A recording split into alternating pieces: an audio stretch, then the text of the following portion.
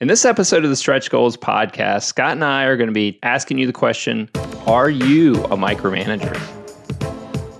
This is the Stretch Goals podcast, where each week we'll share insights and lessons learned based on our experiences as entrepreneurs. We'll challenge you to create ambitious goals as you start and grow your business. I'm your host, Robert Dickerson. And I'm Scott Davis.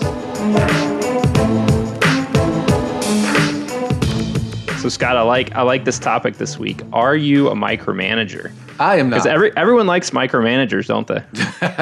Yeah. Have you ever had a conversation where it was like, oh man, dude, he's a micromanager. Oh, I love working for him. Yeah, that never happens. Yeah, everyone hates it. So we're going to talk about some ways that you can tell if you're a micromanager, and then also maybe a couple things that you can do to make sure that you're not falling into the trap of micromanagement. Sure. I'll say this. It's easy to become a micromanager without knowing it, I think, because especially in the corporate space where you've got so many deliverables and different things that you're being held accountable for, it's easy for somebody to forget about what matters, which is managing the relationships with your employees, right? And then all of a sudden you get into actionable insights and measurable events, and then all of a sudden you're a micromanager, didn't even know it. Well, as a leader, you're in charge of making sure that everyone gets their work done. That's the metric that they're holding you accountable against. And so you want to have control over that. And a lot of times I see when people come up through the ranks, when they're not properly trained in management, they still want to get their hands dirty. They still want to, that's what they know is kind of the day-to-day operations. So they want to dive in, they want to get involved. But a lot of times, my idea of a manager is just getting out of the way and providing a platform for your employees to be successful, right? That is, in my mind, success for a manager. It's getting out of the way and making sure that your employees have the resources to get things done. And if you can do that, I think you can be a successful manager. Do you think that management styles for startups in the corporate environment could be different and could lend themselves into micromanaging status differently? I think so, but I think there's probably more similarities. I mean, being a leader, when we've talked about it in previous episodes, it's about, really making people accountable and communicating and trust. And those are three areas we're going to talk about a little bit later about how you can improve and not be a micromanager.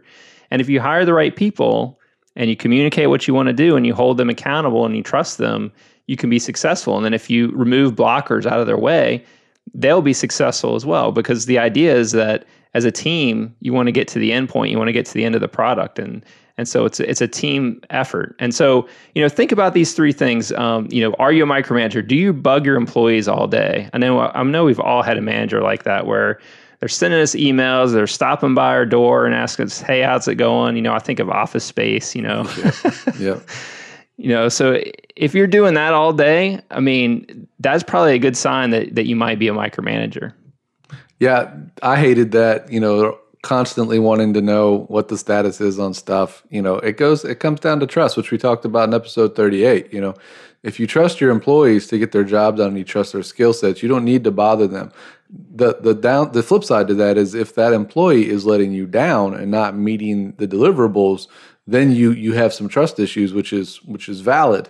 So if you are an employee and you feel like you're being micromanaged and you look around and your other employees don't feel micromanaged, it might be a sign that you aren't doing the work that you're expected to. Yeah, that's a good point. Another area is, if you're a manager and you're holding multiple meetings every day to get status updates, that might be a good sign that you're micromanager and you're not communicating properly or you're not providing channels for your employees to communicate. If you're having meetings all day with people, how is anyone being productive and getting work done? Yeah, and the other thing is don't have meetings for meeting's sake, number one. But number two, you should be able to know what's going on without having all hands meetings. You should know if you've got a good relationship with your employees and you trust them, which we just talked about, then they'll tell you where they are on things and you'll know, and you won't have to have unproductive recurring meetings. I think a lot of times people have meetings because maybe they don't understand the process, right? If you're doing a development work or something, you don't understand how things are supposed to run. And so you feel like you need to be really connected with the developers to make sure that they're doing their work. This applies to other areas as well, sales, marketing. It's very similar in all of them.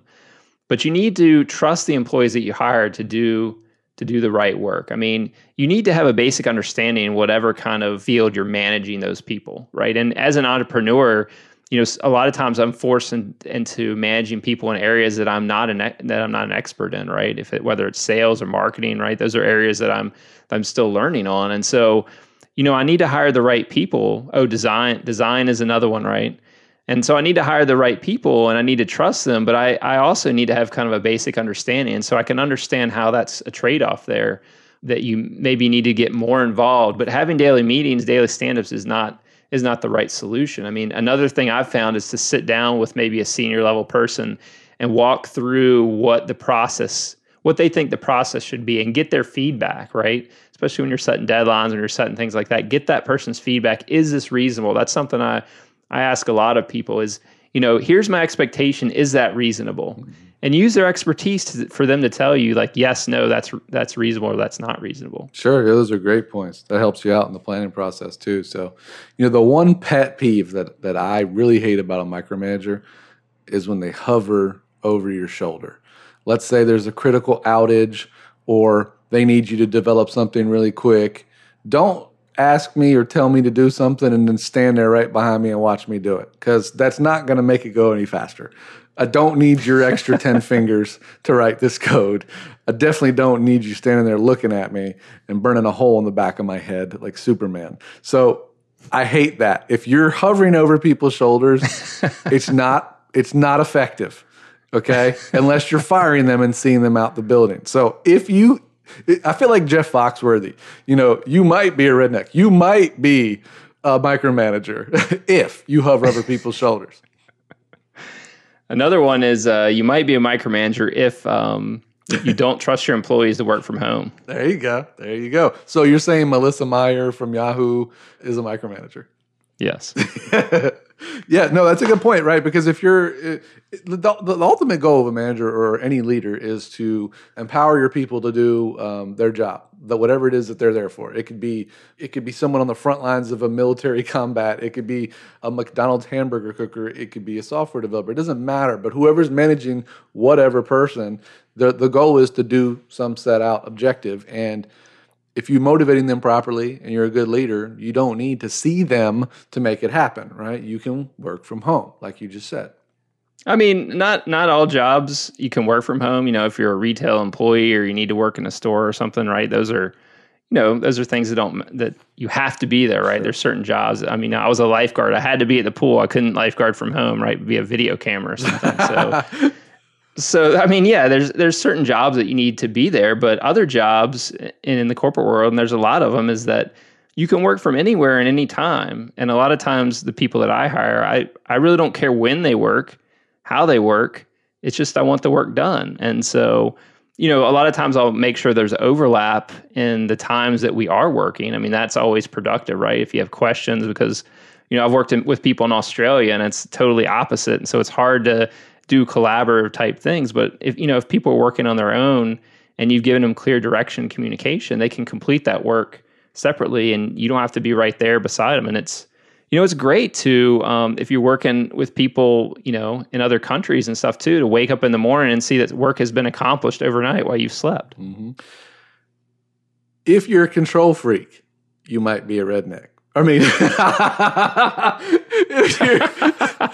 you're a control freak, you might be a micromanager. You might be a redneck too. I do like control. Yeah, but if you're a control freak, if you absolutely have to have control over every aspect, it tends to lead into micromanaging because you then feel like you can do everything. And if you feel like you can do everything, why do you have these people? Because you need to trust them to do their job. So if you can't let them do it, then they shouldn't be your employees.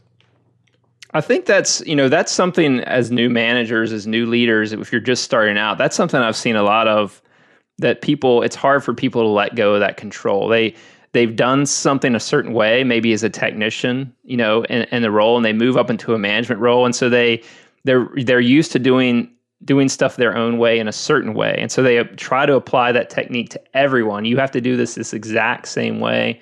If you're not doing it, I'm going to go back and fix it so you are. And so I think you need to be very careful about doing that because people have different styles of work. And as long as they're accomplishing the work that needs to be done, then why does it matter if we all do it the same way, right? Yeah, that's a good point. And on the flip side, if you're an employee, just because you don't like your manager's management style doesn't mean that he or she is a micromanager, right? It just means that you've got to figure out how to work within their mechanisms of management, right? So don't confuse being unhappy with your manager's style with micromanagement. Yeah, and I mean, if we go into, how do you stop these things? How do you be a better manager? I mean, I think one way is communication. It's a two-way street, right? From both the employee needs to communicate kind of how they work, how they'd like to receive feedback, how they'd like to be communicated with. If the manager understands that and they understand how to engage with them and communicate with them, then you can create a better relationship there. It needs to be that open communication and not just, why does this guy keep telling me what to do, right? He's like they're micromanaging me, right? If you can create that communication dialogue and set an expectation there, I think that will really help. Yeah. And I mean, I think in life in general, you need to be constantly looking at yourself and asking how you're affecting other people. Like, I mean, every day, like from the way that you interact with your wife or your kids or your employees or whatever, like you can always make improvements, right? And if you don't recognize that you can make improvements, you got something wrong with you. But my point is, if you are noticing the morale of your team is down, or maybe people are responding differently, take a step back and ask yourself if, what you could do better. And maybe you'll be able to see that you're developing tendencies that are micromanager-esque. But that's a good way, like constantly self-assess, once a week, once a month, something, just on a regular basis, do that. Yeah, I think the self-assessment is really good. And also to get feedback from people of how you're doing, people that you trust to give you feedback that'll be truthful with you. And you have to be receptive of that feedback and not take it personally, right? Because you're trying to improve. And, another thing I wanted to say too is that I'm always of the mindset that if your employees fail, that's a failure on your part as a leader, as a manager. Yes. And you really have to think about it like that. You did not give them the right tools to get the work done if you're failing, right? If your employees are failing. Unless you have bad apples. I mean, there's that. But yeah, I agree. I agree for the most part on that. And I think the other thing is, what can we do if we're an employee and our boss is definitely a micromanager? What can we do to help coach them to getting out of that micromanager box?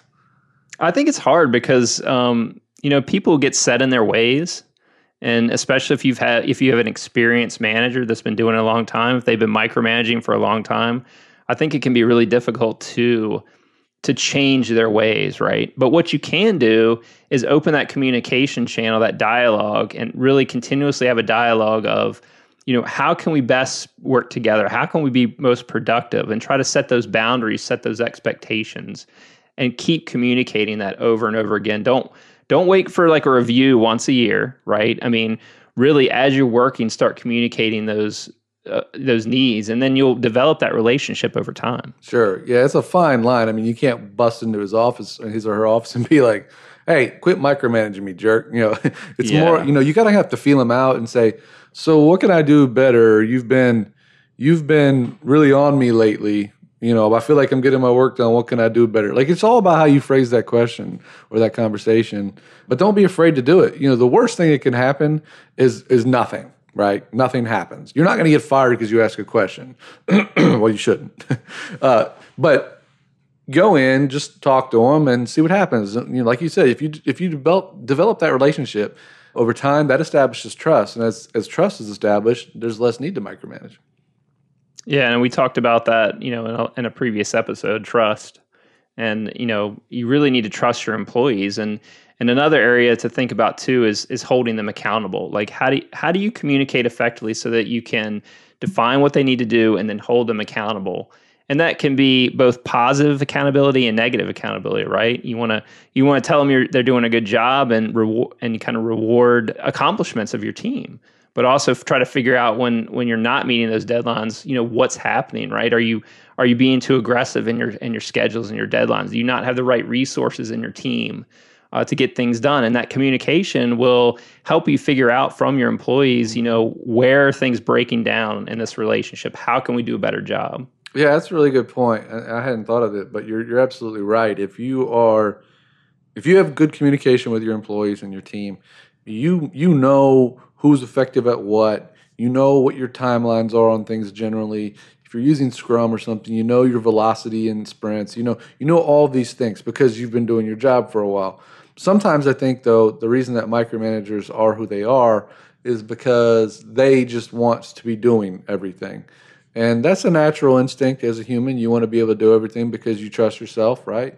But if you've got the insight and data into how your team runs on a daily basis, you don't need to do that. So if you are a micromanager, maybe you need to look at some quantitative data to show how well your team's doing on a regular basis. If you're a McDonald's manager, figure out how many hamburgers you're selling. If you're a software manager, figure out what your team velocity is.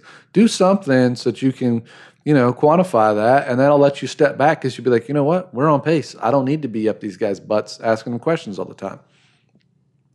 I mean, I think it could be a fine line, especially if you're just starting a business and you have a small team.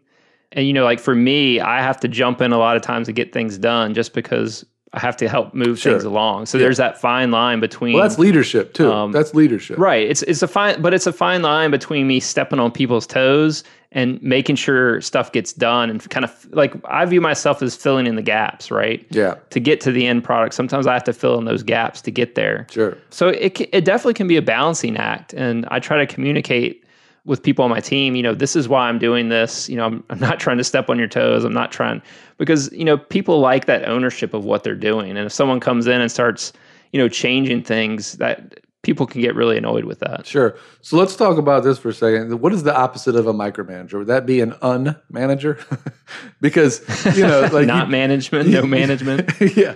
Because I mean that is a problem as well, right? Because you're not setting deadlines, you're never talking to people, and things just go off the rails because there is no one kind of managing the day-to-day aspects of things. Everyone just kind of giving a free pass and saying, "All right, just go to work." Right. And is that a danger, in your opinion, to the flat? Yes. But is it a danger to have that flat org structure where nobody reports to anybody? Because that can kind of happen in some places. But, I think it's one of those things where everyone owns their own little property and they take it under their own, ambition, and it's fine. But yeah, so I have one question. Are you a micromanager, Rob? I hope I'm not. I know I'm not. I'm probably closer to the unmanager. I'm like, hey, here's what we're doing. You go do it. I mean, for me, running a business I just don't have time to do that, right? Yeah. I mean, I need people that can operate autonomously, that can be given general direction and start running with it. I just don't have time to hold people's hand and watch all their code and stuff like that. I mean, I just don't have that, and that's why I continuously bring on people to help me, because I just don't have time to do that. And I think, if you're starting a business, you'll find that as well, that you just don't have time to do the micromanagement. If you do have a lot of time to micromanage, then I don't know, maybe you're managing a huge division or something like that. I mean, but you need to bring on the right people, and, like we said, the three things is, accountability, communication, and trust. Absolutely. Yep. Trust your employees. Make things more efficient. See you next week. Thanks for listening to this episode of the Stretch Goals Podcast. You can access the show notes for this episode and listen to other episodes by heading over to stretchgoals.fm.